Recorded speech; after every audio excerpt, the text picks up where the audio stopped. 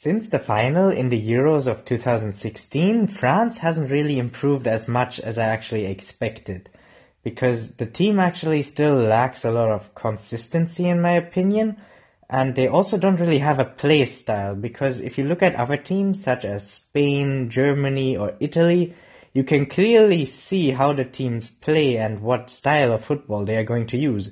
But if you look at France, it really is a big question mark because the team just doesn't have an identity in my opinion.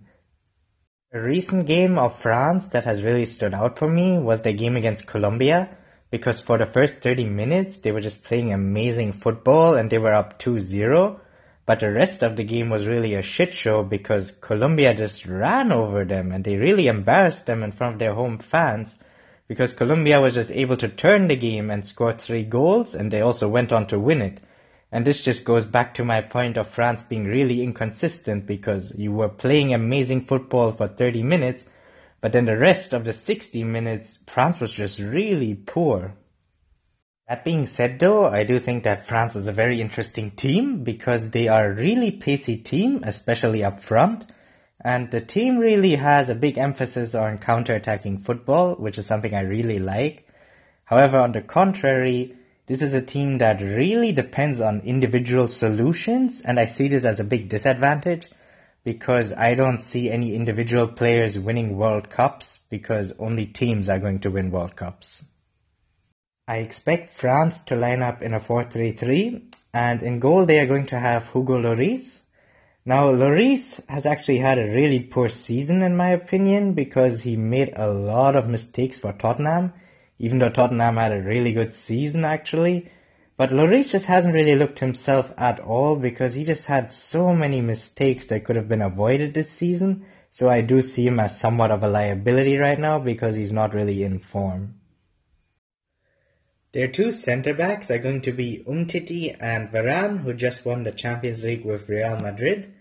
And a very interesting part of their squad, in my opinion, are their fullbacks, because their first-choice fullbacks are Sidibe and Mendy, who have actually spent most of the season injured. So I really do not know if they're going to be fit for the World Cup or if they're going to play. And if they don't play, their backups are going to be Pavard and Lucas Hernandez, who are actually not the greatest backups to have in the world, because Pavard plays for Stuttgart and he has never ever played Champions League football, so I don't think he really even knows the pressure that comes with being in a World Cup squad. And Lucas Hernandez also isn't a great backup because he's still a really young player and he has just so much to learn still. The first midfielder is going to be Kante, and for me he has been a world-class player for a few years now. But I do think he does lack that status on an international stage, so I do hope that he can show the world really that he's also a world-class player on an international stage. Next up is Paul Pogba, and Pogba is actually one of the most overrated players I've seen over the past 2 years, because before he even kicked a ball at Manchester United, he was already being hailed as the next big thing. But he really hasn't shown the talent that he had in Juventus for United at all. And even Mourinho has actually benched him in a lot of games, so I don't know if he's actually really going to perform at his best in the World Cup, and I even do see him as a liability.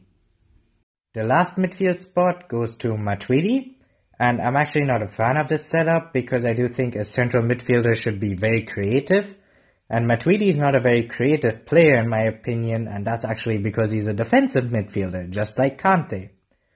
So I really do feel that a player like Tolisso is actually much more suited to play in that position, but I do think that Matuidi actually gets selected ahead of Tolisso because he's much more reliable and he also has a lot more experience.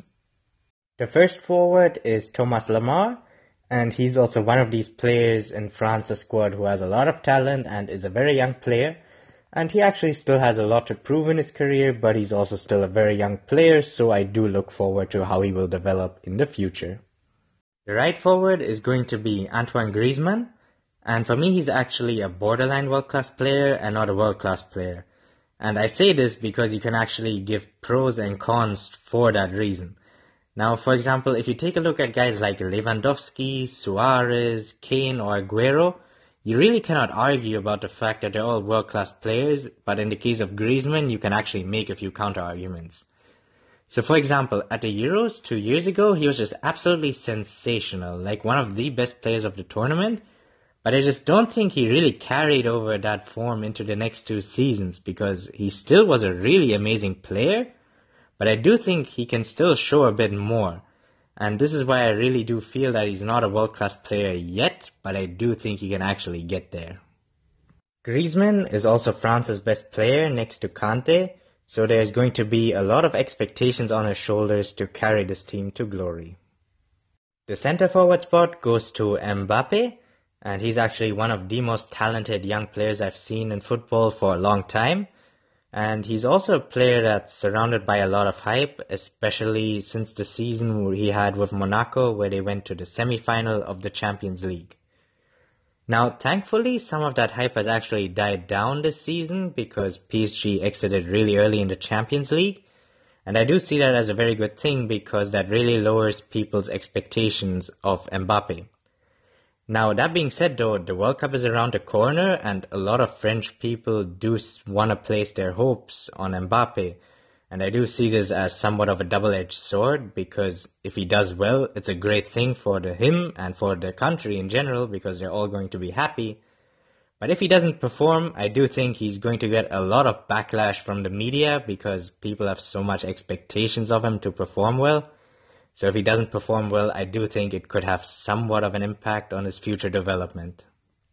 France has a lot of talent in their squad, but for me that's also the number one reason why they will not win this World Cup.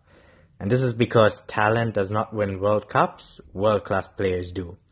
And for me, France only has one of them in Kanté, maybe two if you include Griezmann, but that's it.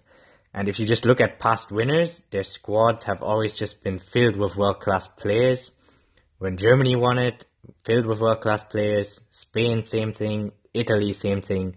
So I just don't see France doing it.